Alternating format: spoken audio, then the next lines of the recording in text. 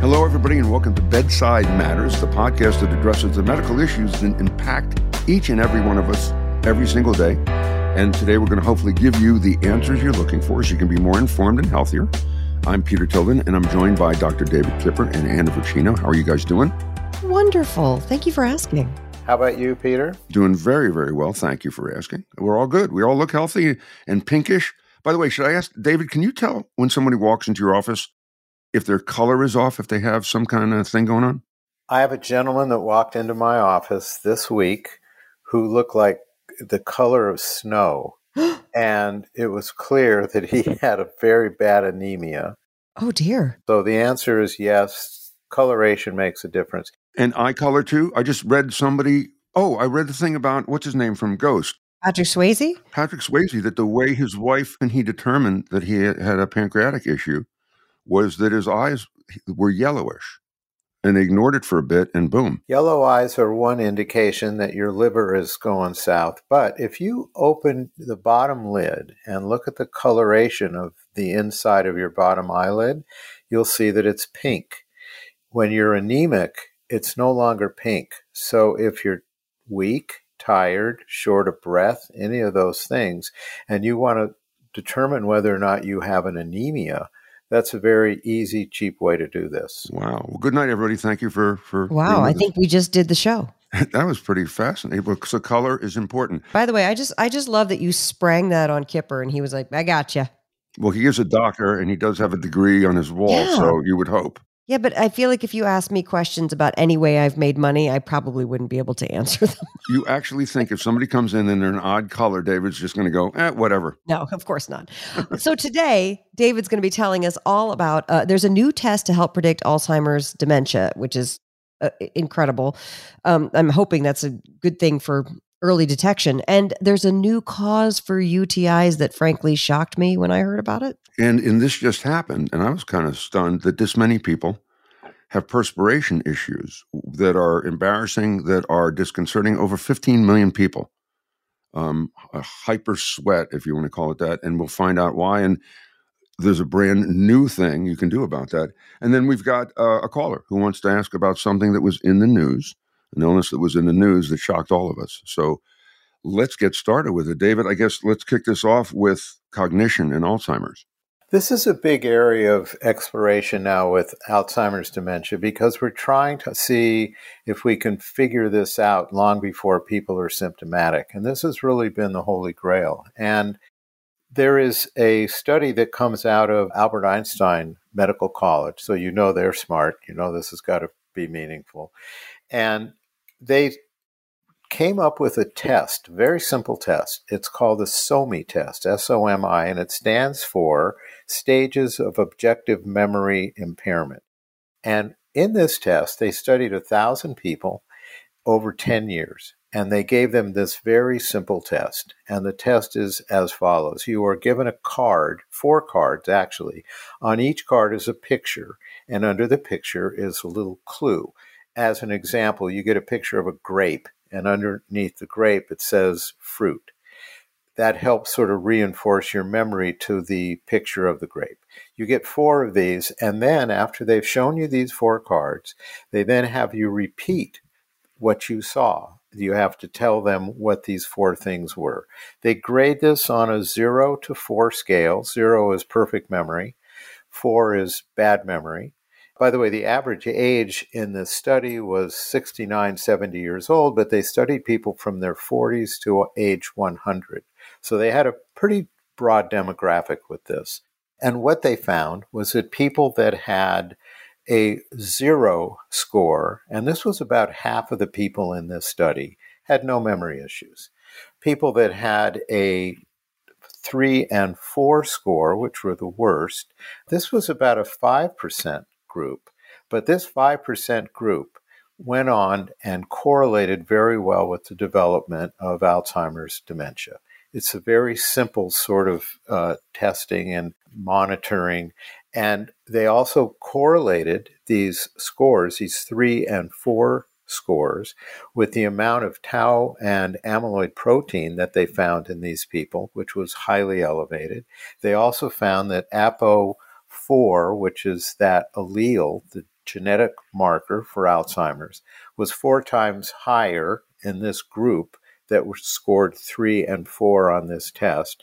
So now they've come up with this test, very simple test, that can identify people 10 years in advance as to who is at risk.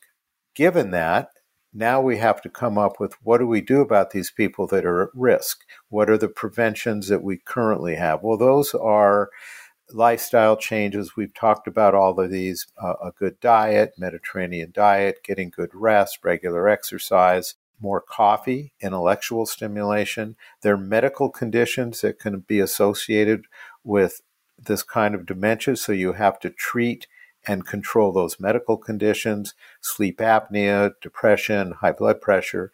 And then there are certain medications that we now use to try to blunt this progression of the memory loss. Frankly, these medicines, there's 2 major medicines. One is Aricept, one is Namenda. We've had these forever. I really have not seen much value in these medicines. Everybody takes them because we're so starving for something to do. Aricept works to increase the amount of acetylcholine in the brain, which allows for better communication between these brain cells. And Namenda, the other one, it actually blocks a neurotransmitter that we've mentioned before called glutamate. Glutamate has some inflammatory potential. And the newest one that's come out is called lecanemab. It's one of those monoclonal antibodies. It was released last year, got a lot of press, and it has actually cut cognitive decline by almost 30%. So Wow. that was a really great idea. The problem is, and it does this, by the way, by preventing these amyloid plaques from clumping together and interfering with the brain's ability to get rid of them. The problem with lecanemab is that it's extremely expensive. There are adverse effects, primarily bleeding into the brain.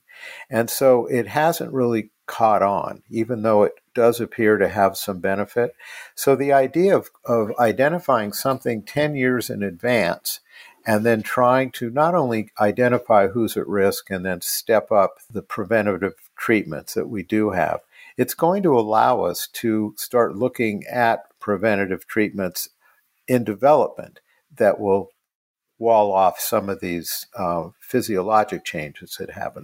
You know, there's another interesting one too, and this is subtle and can be mixed with other illnesses, but a loss of smell is a very early sign of dementia, can be a sign of Wow. other things.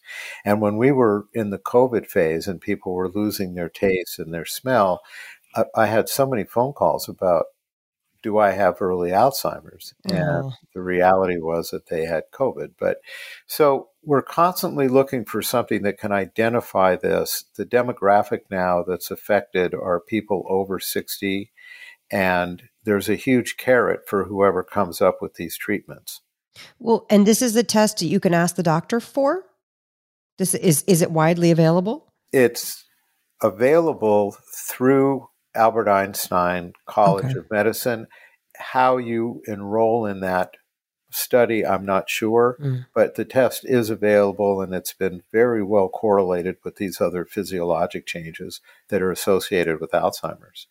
Could this also be what I thought of right away was somebody's at work and Hal's not doing his job well, and he's just falling down, and he forgot to do this task, whatever. Sometimes that could be looked at as incompetence or whatever, and you don't realize that the person may be experiencing symptoms ahead of time of memory loss, short-term memory loss, that has to do with this. Is that possible that in our workplace that's going on? Peter, absolutely. That's a good application for this. And unfortunately, as a clinician, I usually see people with this disease very late in the game. So to be able to, on one of these routine preventative health examinations, to give a simple test like this. Now, there are people that don't want to know. There are people that really prefer not to have preventative testing for that reason. But for people that have a strong family history of Alzheimer's dementia, they want to know. And for people that are hypochondriacal in general and maybe having memory loss for other reasons because of depression, because of a grief, because of other things that can cause memory loss. This is a very nice way to differentiate that. The only other question I have concerning this, and we can look it up, and we'll have the answer possibly for the next episode. Can anybody co-opt the name Albert Einstein for their business? Or do they have to get the family's blessing and have a certain level of intelligence? Because could I start the Albert Einstein Nursery School tomorrow with I'm the going to start implication? the Albert Einstein School for Comics. It does ramp it up a little bit, doesn't it? I'm actually going to a baseball game tonight with Albert Einstein, but that's a whole different story. That's right. That's right. Wow. Which is Albert Brooks, we should say. Right. Okay, moving on. We are going to be discussing something that I always thought you got UTIs from too much sex or a bacterial infection. And so to find out there's this other way that you can get UTIs, Doc, please tell us about this. This is a really interesting study that was done in Arizona, and it was a very well done study that identified a new link between urinary tract infections and our food supply. And what they did was that they found, through their agricultural studies, they found that E. coli also exists on meat and poultry. We know that E. coli is a bacterial organism that has many strains and is very hard to treat now because it has not only mutated, but we have so much prescribing of antibiotics for UTIs. They're so common that there's a lot of antibiotic resistance. So they're becoming harder and harder to treat. Also, this bacteria, E. coli, is the number one leading cause of sepsis and death in people that have urinary tract infections, particularly older women that have this. And what the study did in Arizona was that they identified these E. coli strains on chicken, turkey, and pork. And they did genetic analysis, genetic sequencing, and they came up with several of these E. coli strains that were also common to humans, that we shared this with these animals. And they then took urine specimens from women that were hospitalized with very serious UTIs that had sepsis, that were critical in this illness. And they found that there was a very high association of these UTIs. It was 8 to 10% of these women had these strains that were attributable to these meat items. And it's important because we probably see well over 500,000 urinary tract infections when they went back and studied this that are from animal sources and not from what you described, Anna, as just having sex and just having a good time. The normal. By the way, do you know why that happens? Do you know why sexual I would assume that the friction of the action would be making a place for bacteria to grow. Peter, your guess? It's kind of gross, I think, but in some way the male's genitalia gets in contact with the bacteria, possibly from the anus, whatever, and then it's inserted and you got a UTI. Yes? Very close to being right. The problem is a neighborhood problem. So the anus and the vaginal tract are next door neighbors. So the E. coli lives in the intestinal tract. And if you are having active sexual activity that might be aggressive, that might be causing some trauma to the upper vaginal area, which is where the urethra lives, or if one is wiping themselves after urination from south to north, you're spreading don't do that. Bacteria. So those are the reasons that we see this more commonly in women. We don't see this very commonly in men because, again, the anatomy is a little bit different. Well, Doc, let me ask you this. If it's coming from food sources, is it that we're not cooking our food all the way? Or because I know too that this comes back to probably you're going to tell us that the gut microbiome has got to be pretty healthy, because I know we have bad bacteria and good bacteria living ideally in harmony with the good bacteria winning out. But it sounds like the bad bacteria, if it gets too strong, can win. So washing the food is important. Washing your hands is important if you are handling these foods. Washing the cutting boards that you're Yep. using, very important. So yes, you're absolutely right. What's interesting from this study is that Johnson & Johnson has been working on a vaccine for E. coli and for urinary tract infections. And because there's such a high association of sepsis and death from these urinary tract infections, particularly in women over 60, we're very close to this vaccine being available to Great. us. They're finishing their phase 3 trials. So older people, one might ask, well, why is it that it's only in older people that they're more vulnerable? The immune system changes as we get older, so our ability as an older person to fight off these infections goes down. Older people tend to have more procedures because they're having more health problems, so Right. these E. coli can make themselves known. And the bladder itself becomes weaker with age, so it doesn't empty as well. And so these E. coli that are in the bladder are not being eliminated. They're They're not sticking getting around. flushed out. So this is really a huge bonus that seems to be coming from this potential vaccine. And the vaccine seems to be, in these trials, seems to be working very well. That's amazing. I just had one quick thing. You're making me think of, I had to go in for a surgical procedure, and they did the urinalysis before they put all the IVs and stuff in, and then they said, "Oh, you have a UTI. We're going to give you an extra antibiotic through the line, through what's it called? The The IV." IV. Intravenous, yeah. Yeah. And I remember thinking to myself, that's so strange. I didn't even know that I had a UTI. I'm glad they tested, you know what I mean? So like sometimes, because I was thinking I haven't had a UTI since I was in my 20s, in my wild days, you know what I mean? Like I just was like, that was shocking. And the fact that you could even have something and be sick and not even know it, I don't know. Is that So common? urinary tract infections are commonly asymptomatic, that you don't Wow. always know that you have one, but obviously important to recognize and to treat. And David, are you predisposed once you have one? Are you predisposed to get it easier than someone else who hasn't had one? Yes, and usually, Peter, that's because of the behavioral issues that we talked about with hygiene, with sexual activity. My wife's father is predisposed. He's in his 80s, late 80s. And we discussed this because we called you right away. It presented like he has a bit of dementia.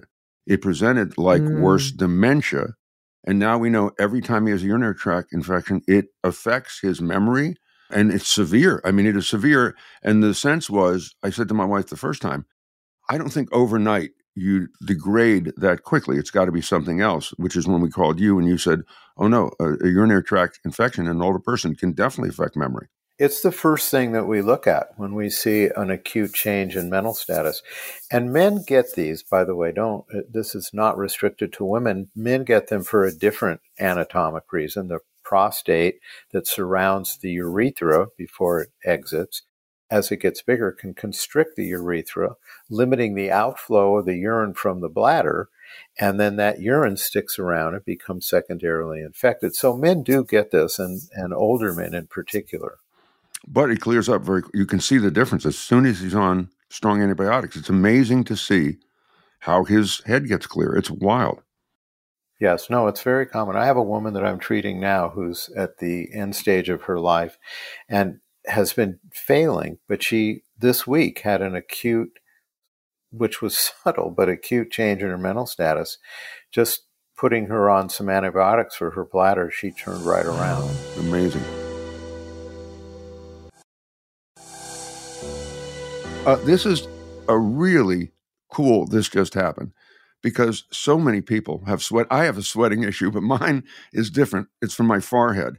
So I dropped every ball in baseball because I sweat from my forehead into my eyes. We need you to wear the sweatband on the head, like the greatest American hero. But as a kid, that's where that's where it happened, and I hate it. I hate it. I also have experienced the George Costanza. I took a shower and it didn't stick because living in Philadelphia, it's humid and hot. Right. You take the shower, you come out and you start sweating, which is really annoying. But this just happened. There is relief, it appears, for people who have specifically a lot of underarm sweating, which is not only embarrassing for people, but not healthy. And a lot of people don't want to even talk about it. It's a much more common problem than you think. And it's a common problem that people don't talk about in a doctor's office. And the way you actually know they have this problem is when you shake their hand or when you're Clammy talking to shake. them and you see that they're just pitting out while you're having this conversation. And by the way, speaking of Albert Brooks, this is Albert Brooks in broadcast news. Yes. They had to, That's between right. takes, they had to take a hairdryer and try. And he would Oh say, my it God. looked like he was in a pool. And he would say, "Does it show?" Which is it showing on camera? Meanwhile, he's soaking wet. Oh my God. So what happens is that the sympathetic nervous system that stimulates the sweat glands is hyperactive in these certain sympathetic ganglion nerve clumps in the body. And this can happen in the neck, this can happen in the chest, in the spine, this can happen under the arms, can happen in the groin. But imagine that if you are constantly wet in your hands, let's just use that as an example, you can't really hold somebody's hand. You can't take a newspaper or a magazine and read it without soaking it. You can't take an examination in a classroom on a piece of paper because you're now sweating through that. And this tends to be most pronounced during adolescence when these hormones are changing. So imagine this poor adolescent that is trying to be socially accepted, might like a boy or a girl and try to have a relationship with them. And then you add this story in, which is the one about the sweating in the armpits. And there's no amount of clothing that can take care of that. So it's a very traumatic emotional illness. So the current treatments that we have for this are not very good. We have Botox, which blocks the nerve signals that activate these sweat glands. We have something called Miradry, which is a thermal device that stimulates the sweat glands with heat and actually knocks them out. It's an impractical solution. It's $2,000 to $3,000 a treatment. You need 3 treatments. And insurance doesn't cover that. Mm. So you have to be a rich sweater to even know about that. And there are surgeries that are called sympathectomies, where you actually go in and you either take out that in the spinal canal where those nerves emanate, or you interrupt them in some way by knocking out some of their pathways. And the problem with this is that, stick with the person that has sweating under the arm. There's a great product that just came out. This is what we're going to talk about. But you can eliminate the sweating in the palms and the soles or in the chest, but you are likely going to get sweating in other places. 70% of people are going to then develop this hyperactivity in some other part of the body. But if you can knock out the armpit or the hands and the soles, people are much happier to deal with what may come next. The new product is called Brella, and it's an underarm patch. This is sort of amazing. It's an underarm patch that you put on for 3 minutes. And after this 3 minutes, you have a tremendous reduction in sweating that will last 3 to 4 months. And it works there's sodium in this patch, salt. And the salt draws out the sweat into the patch. And the combination of the salt and the sweat creates a microthermal injury to the sweat gland. So it sort of anesthetizes the sweat gland. And you do this again in 3 or 4 months, but this has been an amazing breakthrough.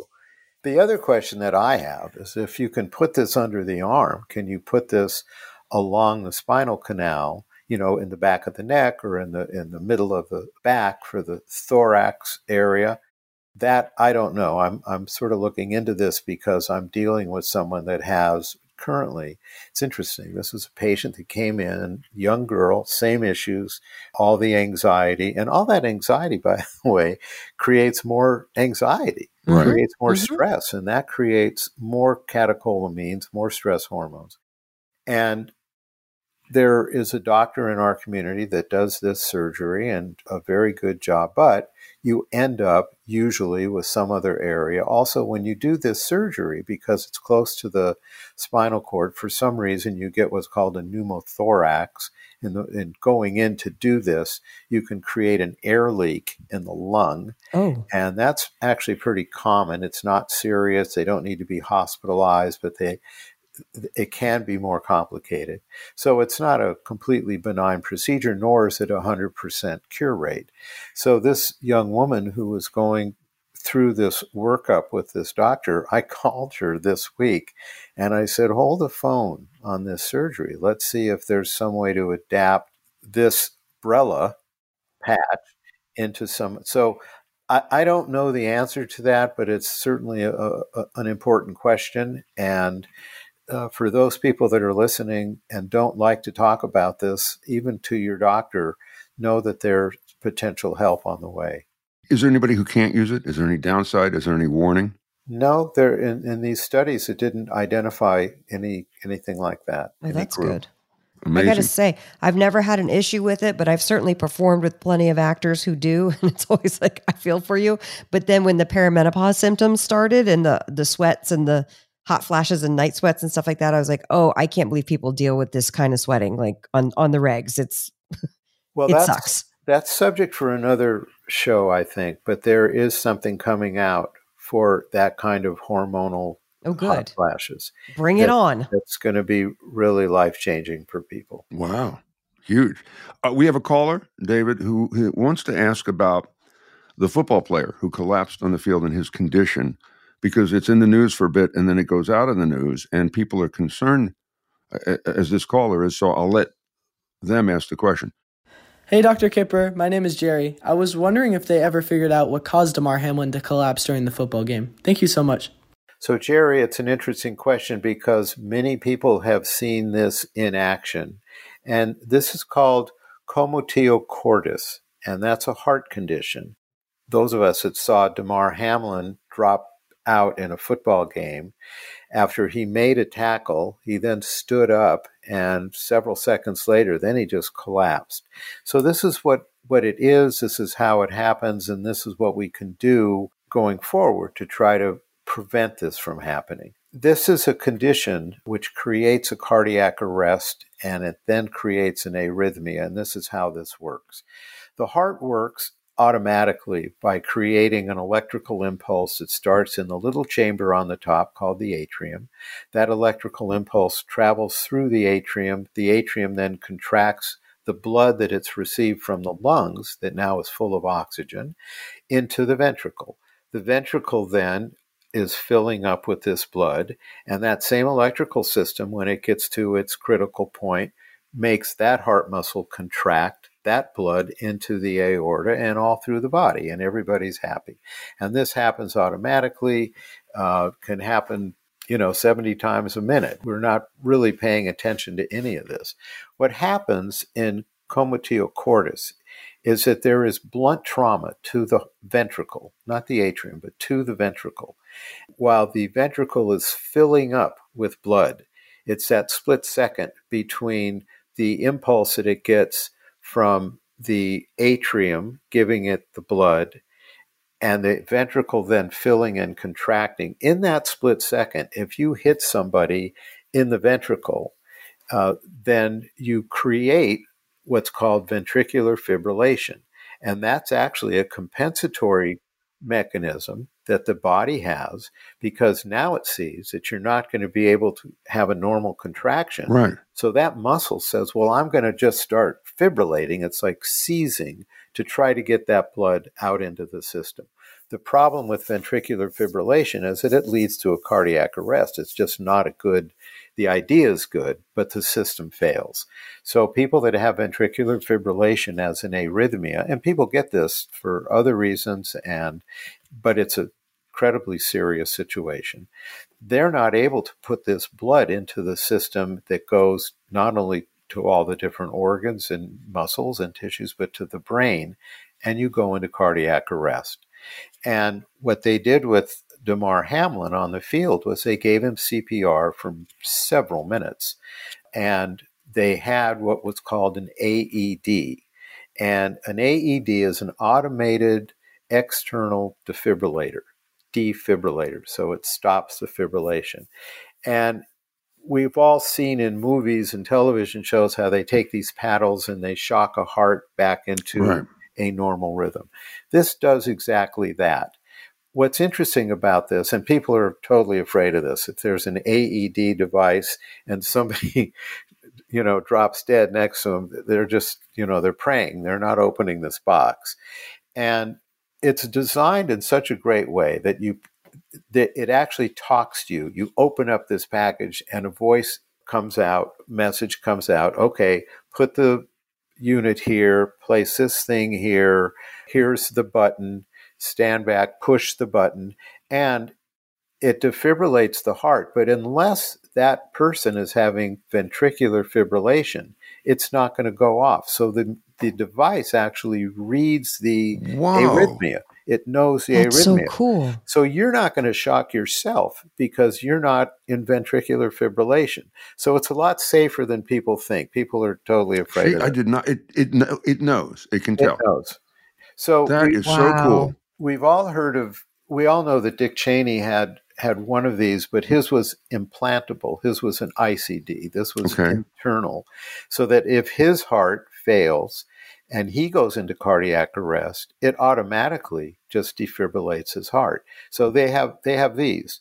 So what's interesting is that in youth athletes, the leading cause of death is Commotio cordis, is this problem. Really? Did they know this? Did they know this up until now?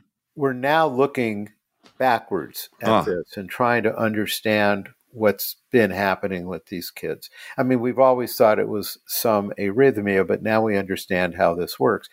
And in kids, their sternum, the chest bone, goes down the middle of the chest, isn't as developed or as strong as it is in adults. So if they get hit in the chest, they're more vulnerable. And this can happen in any contact sport. It can happen in baseball, football, lacrosse, wrestling, all of these things.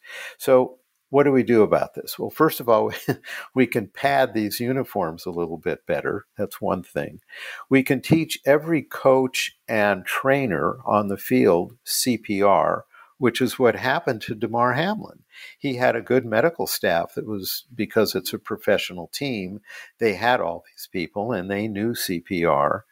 They should be able to make these AED devices available everywhere for high school kids. And lastly, which I've always felt was appropriate, is that if you have a child that's going to be playing contact sports, get a cardiology evaluation on these kids. That should be mandatory before they're allowed to play. Because there are kids that do have some underlying heart issues that could predispose them to being vulnerable to this. So there are some things that we can do, and now that we've sort of figured this out, it opens the door. So Jerry, I hope that has not only helped explain this, it's probably scared you a little bit, but I'm terrified. Don't be afraid of the AEDs. That's the big message here. And start a bocce league for children. I think that is the biggest message. I think that bocce for children's underrated. Lawn bowling. Wouldn't that be great? Lawn bowling for kids. Very civilized. You sit there, you have a sandwich, you throw the little thing a while, you sit down, you have something to drink. Have fun. I think this is the way to go. It's great. It's the way to go. By the way, we start the Albert Einstein Bocce League. I think that's the way to go. So, David, let's recap here. A test for brain impairment that can detect potentially problems early. Yes, so early detection means early treatment and interventions, which should impact, hopefully, the amount of dementia that we're going to see later on. And we also covered a new cause for UTIs, E. coli, from food sources, and how to help prevent that. So wash your chickens and wash your hands and your cutting boards and pay attention. Also, underarm sweating. If you have an excessive sweater, as are 15 million people, there's hope. There's good news, and this is a simple treatment. It's 3 minutes, and it will last a few months, and hopefully this will be applicable to other areas where people are having this same problem. And finally, Dr. Kipper gave us a wonderful explanation of Commotio cordis and what happened to Damar Hamlin. And with that, we say goodbye. I want to thank Anna for today, Dr. Kipper, producer Laurie, and thank you for listening. And of course, if you're sick and tired of being sick and tired, follow us at bedsidematters.org. And if you have a medical question you need answered, go to bedsidematters.org and send it to us. We'll see you next episode. And thank you for listening. And if you're sick and tired of being sick and tired, all you have to do is follow us at bedsidematters.org. And if you have a medical question that you need answered, just go to bedsidematters.org, send it to us, and we'll see you next episode. The information on Bedside Matters should not be understood or construed as medical or health advice. The information on Bedside Matters is not a substitute for medical or health advice from a professional who is aware of the facts and circumstances of your individual situation. Thank you for listening. If you enjoyed the show, please share it with your friends. We'll see you next time.